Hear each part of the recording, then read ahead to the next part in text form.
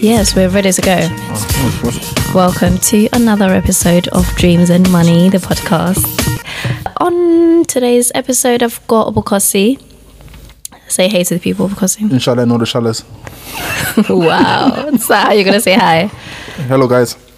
Obukosi is a business owner. He owns Squires, which is a African cuisine restaurant. Do you want to tell us more, Obukosi? Yeah, it's right now it's a Nigerian cuisine, but it's changing into different types of African food. So it's going to be just generally African food. So it's not going to be specifically for Nigerians. The next one coming up. Okay, so at the moment you it's a franchise, I believe. How many locations do you have at the moment? So Squires is 5 owned, then franchise 3. So technically you could say the main branch has got 2, and then 3 are franchise. 3 are franchise, Yeah. okay. And then out of the franchises, how many of those are you personally responsible for? Which ones do you own? So I'm involved in the whole brand. So for an example, I'm in charge of the whole Squires, but I've got my own restaurant within the whole thing. So I can, the same power when someone comes to look for a new franchise is me who gives the authority. Same as buying and selling and the introduction of different foods. Yeah. So it's just that Dagenham is my own franchise, but I'm still under the umbrella of Squires UK. Okay, and your other locations, where are they? So we got one in Romford, one in Kennington, Eastham, Dagenham, and then the Grays one is reopening. Nice, I must say.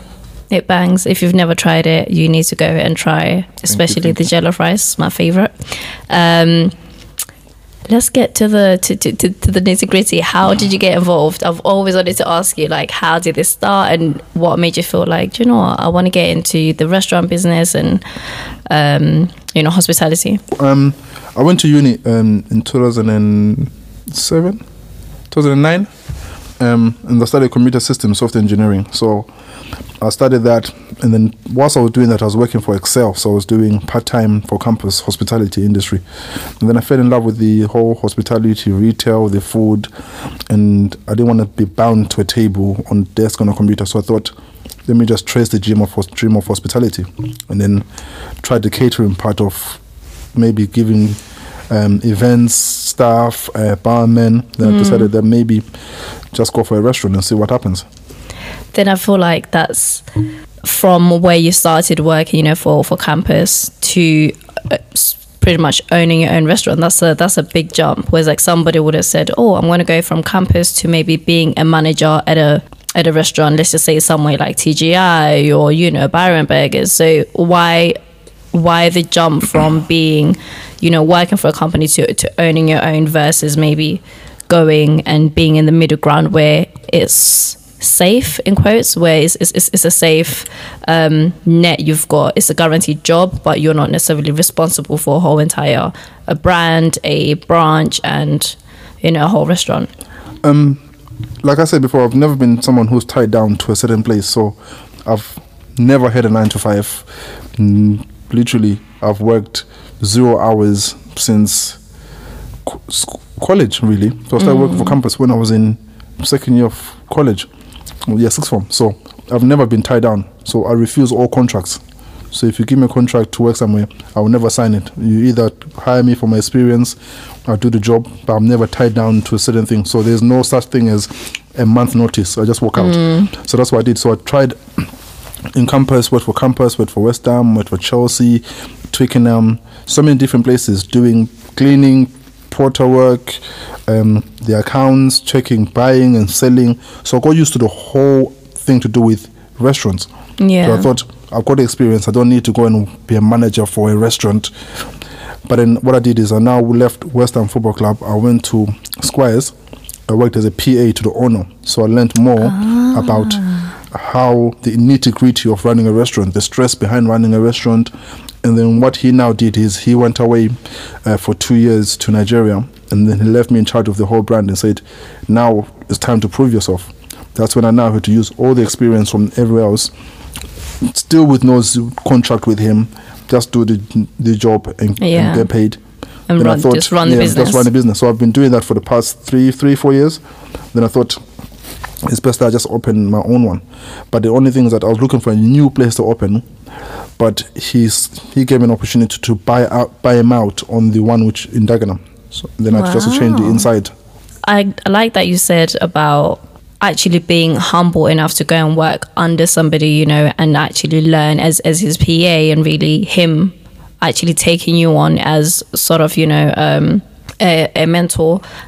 For you, what would you say was the most beneficial part of that experience, kind of working under him?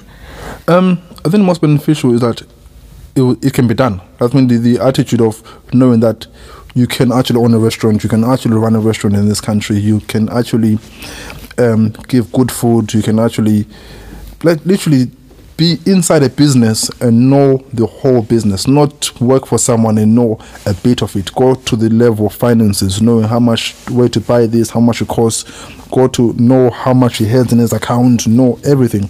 So that helped me knowing that this is what I'm getting myself into. I know the full thing. I don't know just 25% or 50%. I know 100% what I'm getting myself into. So actually building not only the knowledge of the business, but actually the skills as well, simultaneously, and figuring out what do I not know and what do I need to know before I branch out and open my own restaurant.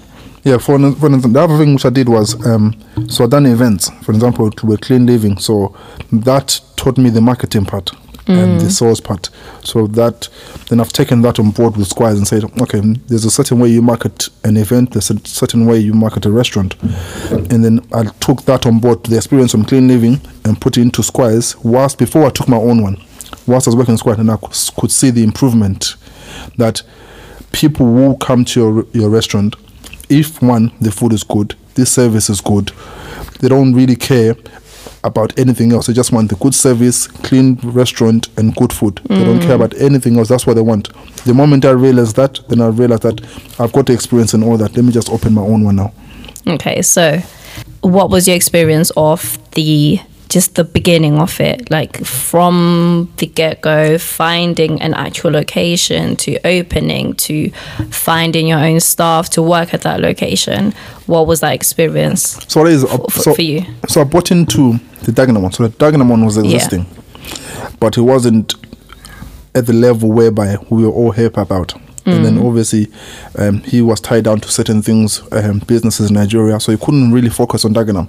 So I came on a point where I was like, I want Dagenham for myself, I want to run Dagenham, and I want to improve it, and I want to start a grain. So what I did is I removed every single staff which was working in Dagenham, got my own staff, got staff from different countries to come in, and then got 2 main cooks, Nigerian aunties who can cook. Everyone else was literally from different countries, just to give a new impression to the area that Squires is back in business properly, and just cleaned up the place, changed the chairs, painting, added different food, added different drinks, including cocktails, all that.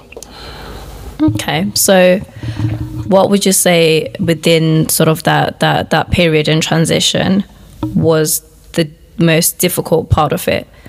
The most difficult, especially if you're opening in a new location, the most difficult, let's say the locals may not necessarily be aware of the fact that the brand already exists, that you've already got another franchise somewhere else. What was that transition period like for you as the new owner? I think age was one. Africans really kind of didn't want to accept that someone young who's opened a Nigerian restaurant, an African restaurant, in an area where it's full of Africans, and why can't they do it? So my challenge was that I'm young, but I know what I'm doing. Okay. Yeah.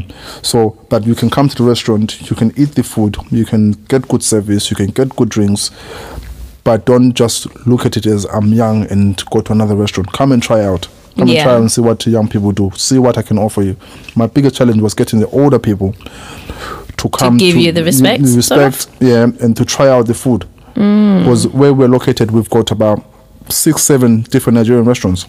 Okay. Yeah. So within a mile radius or 2 mile radius is about 6-7, and then if you now check online, we are top. So it worked that people have now tried out. They've now come into the restaurant, now trying the food, and we're giving the service which we were telling them about. So, okay, you mentioned about the other restaurants in that area. When it comes to competition and beating competition, how were you able to not only come in as the new person in town or the new restaurant in town, but actually succeed and be on top? How do you beat that competition? So the first thing I did, because I'm young, I used my dad as a cover up. So the restaurant was, in face value, think it's his restaurant, my dad's restaurant. Oh, okay. So the uncles will respect my dad, the aunties will come in, the young people come in. So I was just at the background of it. But then what I did was that we're just going to give good service, good food. If people come in for good food, good service, clean restaurant, they're bound to come back again. Yeah. I didn't care much about the competition around, and I love competition. So if another Nigerian restaurant opens, I love it, because what that will do is they'll market in the area that they've got a restaurant there, and people will see that we are there as well. Yeah, so it's not only me marketing for myself, they are helping me market, because people walk past and try the food out, and we're literally right next to Heathway station. So from Heathway, we're the first restaurant, Nigerian restaurant. I've never thought of that, actually, in terms of other businesses indirectly marketing for you. So let's say, for instance, if you go to a shopping mall and you've got Zara in one space, and then you've got New Look or maybe a Primark in one space. They may not necessarily always go to Zara, but they may say, okay, I'm going to go to Zara today, and because there's a New Look right there, I'm going to go and try the New Look the next time. I never thought of that. Because what you've got is with Nigerian food, there's different cultures. So you've got Yoruba people, Hausa people, different. So all those other restaurants might not necessarily sell Yoruba food that we do.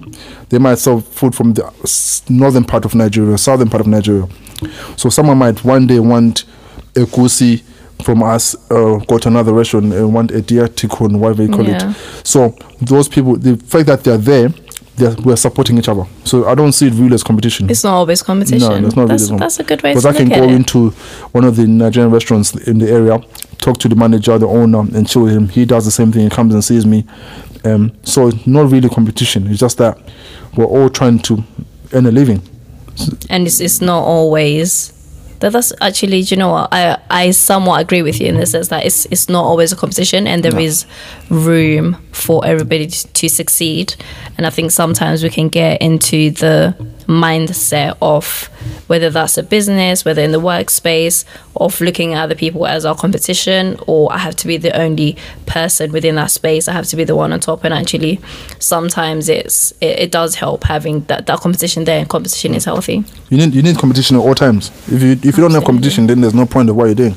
Literally, okay. I don't see how you can market a place or how you can sell without competition, because Samsung needs Apple. Apple needs Samsung. That's how it works. If there's no Apple, then all the devices will still remain old. Someone has to step up, then another person steps up. The competition is healthy. Yeah. Okay, so in terms of where you are now, what would you say, what do you wish you knew about business as a whole, about being a business owner? What do you wish you knew before you started? Like if you could give yourself 2 points or advice, what would you go back and say to yourself then before you started? I would say de-stress. De-stress. So the stress behind running a restaurant is not the same stress you have maybe in other companies or other types of businesses. Because with restaurants, you're dealing with people, different people every day, different characters. You're also dealing with a turnaround of staff. So you're also dealing with people calling you in the morning and saying that they can't come in today, then you have to go in. So all that, I didn't understand, because I'm one person who never calls in, I'm not feeling well. So I'm not that person. So I didn't expect it to happen to me. Okay. So all that. So I guess then being a manager was something that so you were not necessarily... I can manage a place. So for example, I was managing I'm managing a brand, Squares brand. Yeah. But within Squares brand, there's other managers. Yeah. Underneath me. So they are Some of them are franchise owners for East Ham, franchise owners for Romford. Then you got the shop in Canning Town, where there's a manager or two managers. So all those people, they kind of report to us, me and Uncle, the owner. So I didn't really have to deal with people. I just dealt with the senior management. So now I have to deal with the people and the management which I have. Okay. Yeah. So I didn't really pay attention to that kind of thing that I would need to be heavily involved in, coming in the morning to help cook, coming in the morning to help set up, all that stuff. I thought it was more, I open a business, I put a manager, I do the marketing myself, the sales and all that stuff, and then he just manages the place. But so maybe you're not necessarily prepared for the having to be on hand with a lot of the stuff. Yeah. So okay, if I was opening up my own, whether that's a clothing store or like a restaurant or whatever business I had, what would you tell me about managing people? Managing people, I would say. Or what have you learned? I've learned that don't take everything face value. If someone comes to apply for a job, they're desperate need of income, or they need income. So they're most likely going to give you another image of them, not really the image which you want. Okay. So you now need to know what you're selling yourself first before you get someone else to sell it for you. Okay. Yeah. So that's why I've learned that I need to learn how to make pounded yam in order for someone else to make pounded yam the standard which I want it to be made. So knowing your product. Know my product. You need to know your product know fully. Your product literally, and your service. Know your product, know your service, and don't be a person who moves left and right. Just stick to something. If you believe your product is worth £100, stick to that. Don't take it down to 90, whatever. Just stick to £100 and see what happens. Because people believe you that, like for example, LV, they didn't just wake up in the morning and say, we're selling our clothes for £500-800. Yeah. They started off at a very high price. They didn't start off at a low price. They started to increase it. Yeah. They didn't start off at, let's say, for Primark level, then took it up a notch. No. Yeah. They went straight to the top and maintained that we're an expensive brand. Okay. Yeah, no, that's a really good point. So that's what we're doing in Squares. That we're saying that we're giving good food, good service, the place is clean. We will not, if you come and work for us, if you can't maintain that level, go. Okay, so you expect your employees to maintain the standard that you've already set, and you expect them to even go above that that standard. And then in terms of actually those sort of relationships, because I can imagine sometimes, being a manager, you're, like you were saying, you're faced with different personalities, and how do you manage those, let's say, conflicts? Or I can imagine you want to build a relationship with your employees, but also you don't want to overstep boundaries. How do you manage that line? Also, again, because of my age, what I did is the aunties which we recruited, I knew they would listen. Aunties? The aunties who we recruited to cook. I knew they were going to listen, but I didn't need someone who is of the same age. That's when I put my dad in there. That if there's something, for an example now, if there's any problem with an auntie, just call my dad and tell them what the problem is. Don't call me, because if I now shout at you, I find it disrespectful that I'm shouting to an elder, and I don't want to do that. Just speak to my dad. I'm not a type of person who, because you work for me, I'm going to belittle you and all that stuff. No. If you are an old person and you're working for me, I respect you, but you need to do the work. If you don't do the work, you need to report. If I now step in, it would be, you would have failed along the line. You would have skipped steps. You would have skipped my dad. You would have skipped uncle. You would have skipped my mentor. Then you'd have got to me. Okay. Yeah. So when you get to me, it's like the last step. That's the last resort. Yeah. And me is fire. You've met the big boss now. It's pretty much time for you to go. Yeah. Okay. Interesting. So that's the relationship which I have with the other ones who are similar age or younger than me. We banter, we chill. They know what they're doing. Offer them good pay. So it's not the same minimum wage and everyone else. So they know that it's good pay. Okay. So you cannot, if you now decide to mess up, that's on you. But just know that your age mates are not getting the same amount you're getting paid. So you're getting paid, that's amount so that you can do a service which we want. If you do any less, deliver a great service. Yeah. If you do anything less, then that's your own problem. Okay, we've almost covered this already, but in terms of, you know, as someone who is sort of new to owning businesses, how have you adjusted to, you know, like I said, wearing different hats and the different responsibilities, from being the person who's in charge of marketing to sales to logistics to the manager? How do you maneuver around that, and how do you make sure that you're on top of everything all the time as the person who is solely responsible for the success of your business? I have to be awake at all times. That's the first thing. My phone has to be on at all times. Like literally at night, someone can call me and say I'm not coming in the morning, so my phone has to be on. So I use my phone a lot. So wherever I go, I've got CCTV on my phone. I've got all that. I can track what's going on using my phone. So that's why, in terms of network connecting with the staff and the manager and everything, it's literally through my phone. And also, when I go there, we tend to have 1 week meetings. So have a meeting, everyone express yourself and what you want. Weekly meetings. Yeah, weekly meetings. And we've got something called. So you come in there. If you have an issue with someone else, you have to say it in front of us. Oh. You can't now stand up and go and talk about the person behind your back. Yeah. And no one can come. There's no staff member who can come to me and say, "Oh, this person was doing this things." No. Hold that to the day when we're all together. You open your mouth and say exactly how you feel about that person. If that person, about the other, if their behavior, if their cleanliness, if the way they cook, if the way they serve, mention it, because it's not really about cussing each other. You're helping each other. Yeah. So I don't want a situation whereby there's people gossiping, there's none of that, all that stuff. We meet together, you open your mouth. If this person smells when they come in the morning, you need to say it. Someone said it. Let them know. Yeah, let them know.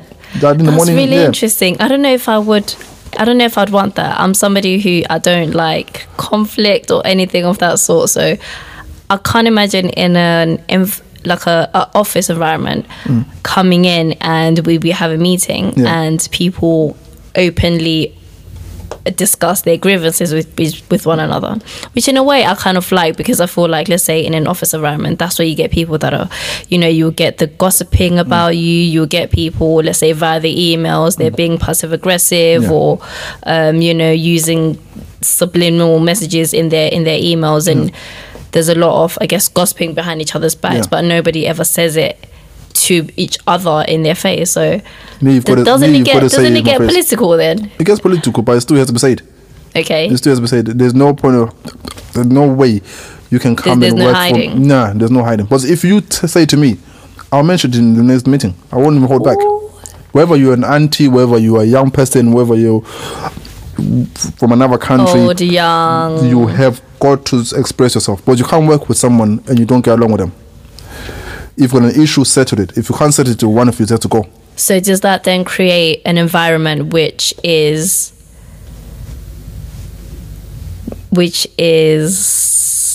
open and honest, or how does it work? How does it, you know, doesn't it get awkward or for an example, create conflict? I get about minimum 5 CVs per week, and then when we do that meeting, I show them. So these are CVs, people looking for jobs. You guys, your job is on the line. Every week your job is on the line, but they're on zero contract. So you've got to maintain a certain level. So one of the things that you've got to understand, whoever's working, the one thing I don't want is someone to wake up in the morning and feel that them coming to work is a burden. That's the one thing. Or like they're doing you a favor. Doing me a favor, yeah. So when you wake up in the morning, look forward to coming to work in Squares. Look forward to wanting to serve people. Look forward to wanting to give good food. And the only way you can do that is if, as a group, you sit down and you discuss your issues. If you can't do that, someone come into their moody, the other person happy, then they will clash. Yeah, and then you've got that awkward environment where people are not necessarily willing to work with each other. Yeah. So that I can imagine that's not good for any sort of business where you've got employees that are miserable in their jobs. So what I do is, the other one is I give them so when you're working, you can eat in the shop, when you finish at night, you can take your dinner. Oh, free food. Yeah. So you Can I come and work part time? You're more than welcome. So for an example, so if you come in the morning, you work, you have your lunch, the same routine. So if you start work at 10, for example, come in, if you're not eating your breakfast, okay, eat food when you enter. Later on, eat. Then if you want to eat 3 times a day, eat 3 times a day. Great. I have no problem with that. Okay. If you feel like you're going home and you're at home, you have no food, and your siblings have no food, tell them to come into the shop, come and eat. No problem. We have no issue with that. The only thing is that don't disrespect our kindness. Don't. That's one thing. So we are paying you, and we're also giving you more. Yeah. If you have issues at home, if it's an emergency, money emergency, give us a call. If there's literally is to do with family. It's not really someone coming to work and say, I'm earning. Yeah. Thing. No. So you're trying to create sort of a family environment, a friendly environment at the least. There's people who've come in there. There's 2 guys who've come in. They've worked with me for 2 months, and then I asked them about what they do and what certificates they have. One has got security, one is nurse, and they're both in full-time jobs now, working as a security and working as a nurse. They don't no longer work for us, but they come in during the week to see us. If the table's dirty, they clean it. They don't work for us anymore. They're not on our wage bill, but they're still, because we help them get the jobs which they wanted. So it's not just coming to work for us and 20 years down the line you're working for Squares. No. What you really want to do it. So I love that. Yeah. So hospitality is a stepping stone. Hospitality and retail is usually a stepping stone to the next thing. So if Squares Dagenham is a stepping stone for you, come. But then you've obviously got to maintain certain kind of integrity. I like that.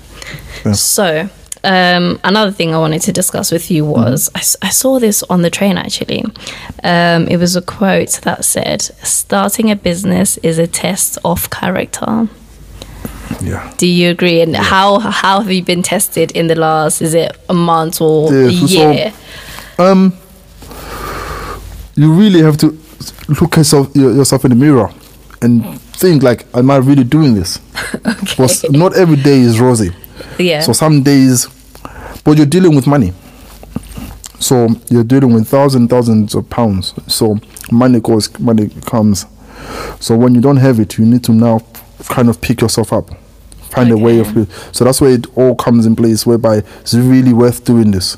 So in those times where, it's difficult, or let's just say, for instance, it was a slow business month for you, what keeps you going? What keeps you waking up every day and pushing to make this business successful?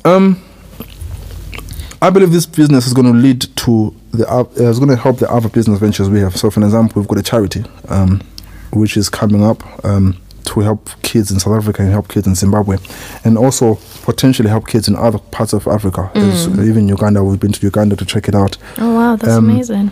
So one of the things that if Squares fails, a lot of kids, a lot of people who are not in good financial terms in Africa, they will technically, I would say, suffer, because that means we're not doing something right, because we're meant to be making money to help others. It's not just making money to enrich yourself. That's not the thing. Is that there's charity organization which is named after my mum, other business ventures in Africa to support kids in Africa, youth in Africa. So if Squares, for example, fails, or all my other business ventures in this country fail, I failed kids. Wow.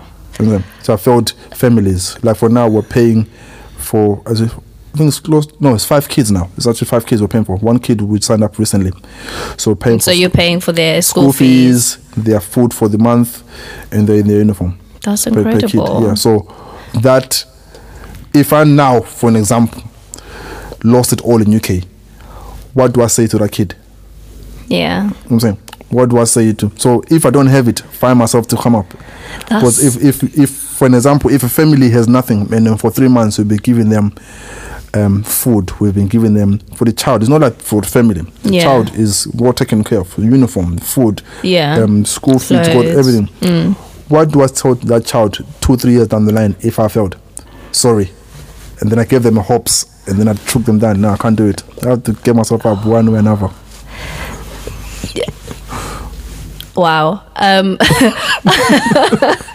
No, I was almost lost for words for a second, because it's a lot of pressure. Yeah.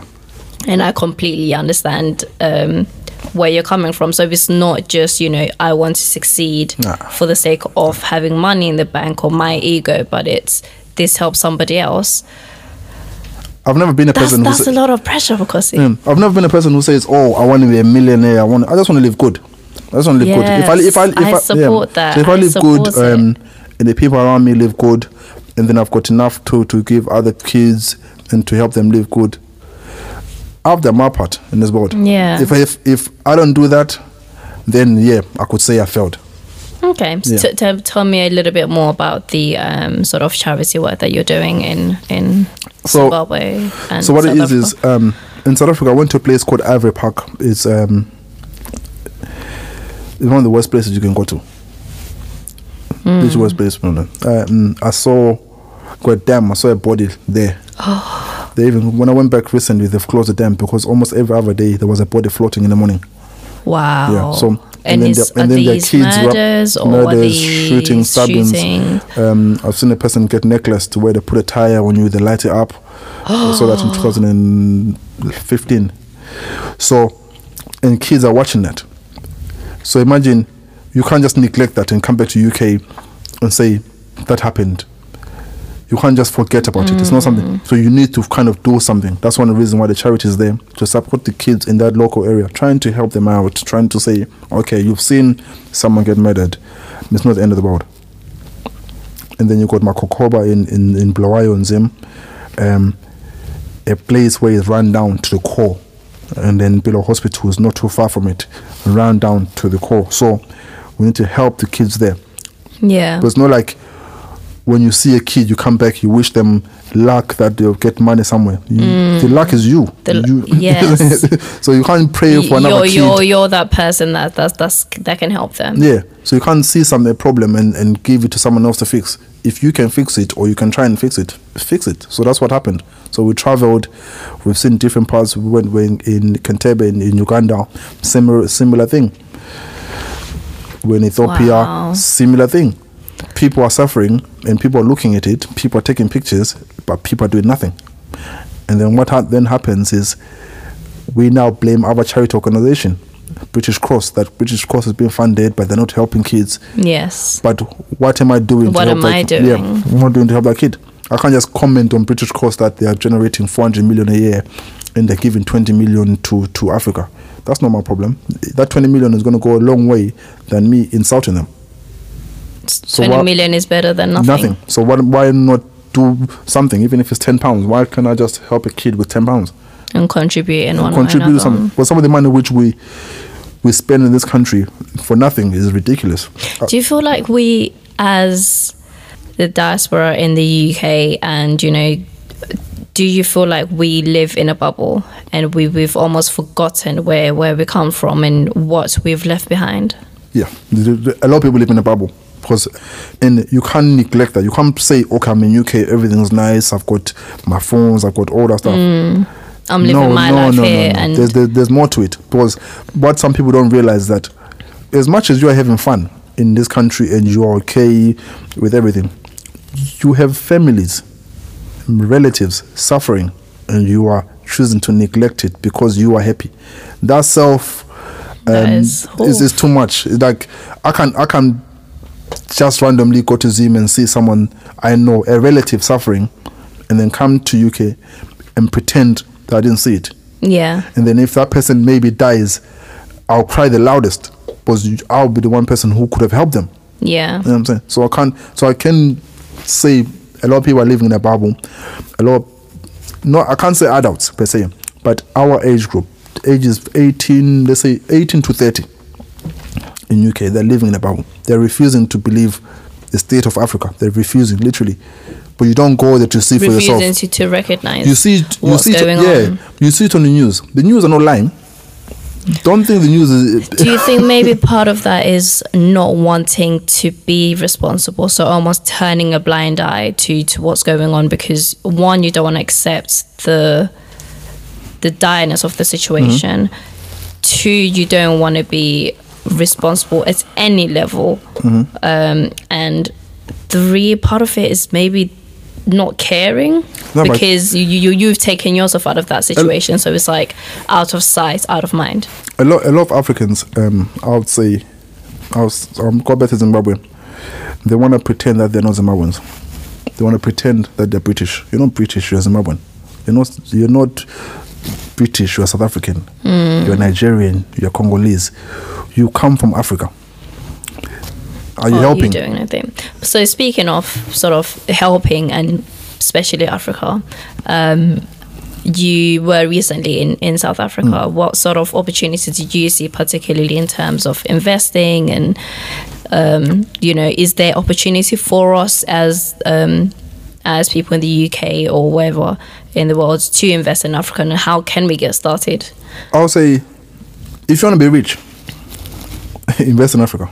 Okay. If you want to live a standard life, work in UK, get taxed in your. Africa's where it's at in terms of the money. I'll say, the countries I've been to, I could say that What sort of opportunities would you say are there? Property will always be one, but food industry, restaurants, bars where you do grill, you can make money there. Then if you want to make generational wealth, you've got to go into opening a school, open a clinic, open some sort of educational program. Then you're talking educational generational wealth, money which would forever continue. Open a school today, in 100 years time you expect that school to be there, unless maybe there's a war or something, but you expect the school to be there. Expect it to be there. Buy land. Africans, buy land. I can't say that more than enough. Just buy a piece of land. Have something in Africa where you say, that's mine. Even if it's not a structure, just buy the land and have the land. And just have the land. Have it there. Because people in UK who have mortgages, you don't own the land. Yeah. You pay council tax because you're paying the rent for the place where your house is at. If the government decides, for the literal location of where if the government decides to do regenerational, where they're moving people out, they can come and destroy your house one time and you have nothing left. You can't do nothing. You would have they'll pay you out, but you don't own the land. Yeah. In Africa, you buy a piece of land, a plot of land, build a school, register everything. No one's going to question you. You charge whatever rate you want for school fees. That's money which will forever come. Yeah. Kids will all over be born. Kids will all over go to school. It will always be there. It's funny, I think, because, not necessarily in the UK, but when I think of business, school is the last thing I would think. A hospital is probably the last thing. Because it's free. Or a clinic is the last thing I would think as a business. But obviously, like you're saying, in Africa, you can open a school and you can open a clinic, and that's something that will always generate income and generate wealth, because it's something that is essential to our everyday life. So you don't really need to think for something new to do in Africa. Just one thing I've realized is, if you've been brought up with the European standard of level education, of the way you think, the way you do things, take that to Africa and stay 2 years in Africa. You'll see how much money you make. But you'll be ahead of them in certain things. Okay. You'll be a step ahead. You have connections in UK. What more do you need? Importing, exporting. You've got this, potentially the social capital. You've got the wealth to actually build something that and even if you wanted to take out for successful example, a loan in UK, since you lived here and invested in Africa, you can do that. Yeah. There's nothing stopping you from doing that. But what people don't realize, that they just want to live for now in UK for now. But what if things changed in UK, that you now head to corporate Africa? Where are you going to? Wherever it is where you're from. Where you're from. Where are you going? But you can't spend 15 years in this country and go back to Africa with no land, no house, no business, no anything to generate money. That's the Caribbean, or even if you're from anywhere else that's in Europe. Again, Brexit, but you can still invest in your home country. Okay, so another question I was dying to ask you is, in terms, do you feel like everybody is made to be a business person? No. Is it something that we can all achieve? No.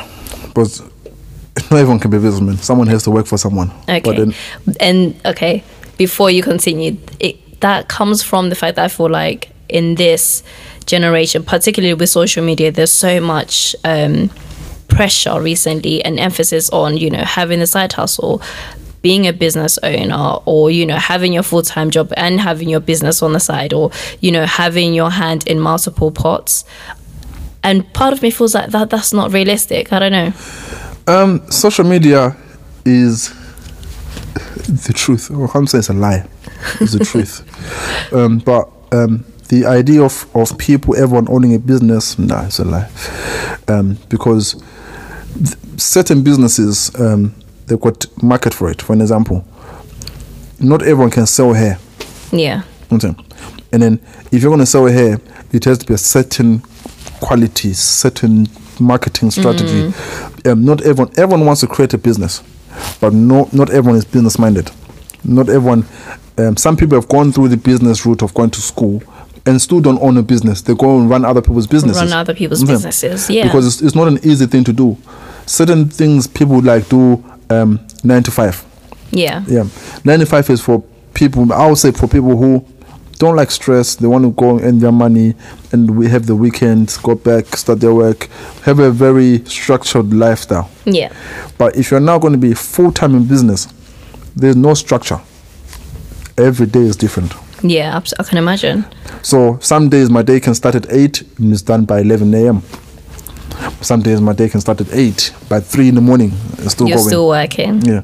So it's not every day. So if you have a structured lifestyle you want and reasonable amount of money you're earning, then I'll say stick to it. Don't try and do something else. But if you want to get into stress and try new things, and you've got to get capital, you've got to gain money from somewhere to start it. You just wake up in the morning and so in terms of somebody, let's say I am wanting to start a business, and what would your advice be in terms of raising capital or, you know, finding investors? The traditional route is business plan. Business plan, look for an investor for a business, and then hopefully someone buys into a business and pays. Maybe they want a percentage of a business, all those logistics. But I would say, if you want to start a company, put aside a business plan. Okay. Don't have a business plan. Reason being, most people won't read a business plan. Okay. Most people don't have to be reading 50 pages of your work. They want you to prove to them what you want to do. So if you're selling a product, get something just to show that this is a product. Even if it's small, even if it's hair. If you're coming to me and saying that, oh, I've got a business, I want to start my hair company and all that stuff, the first thing I'll ask you, show me the hair. Yeah. I won't ask you for a business plan, because that doesn't mean anything to me.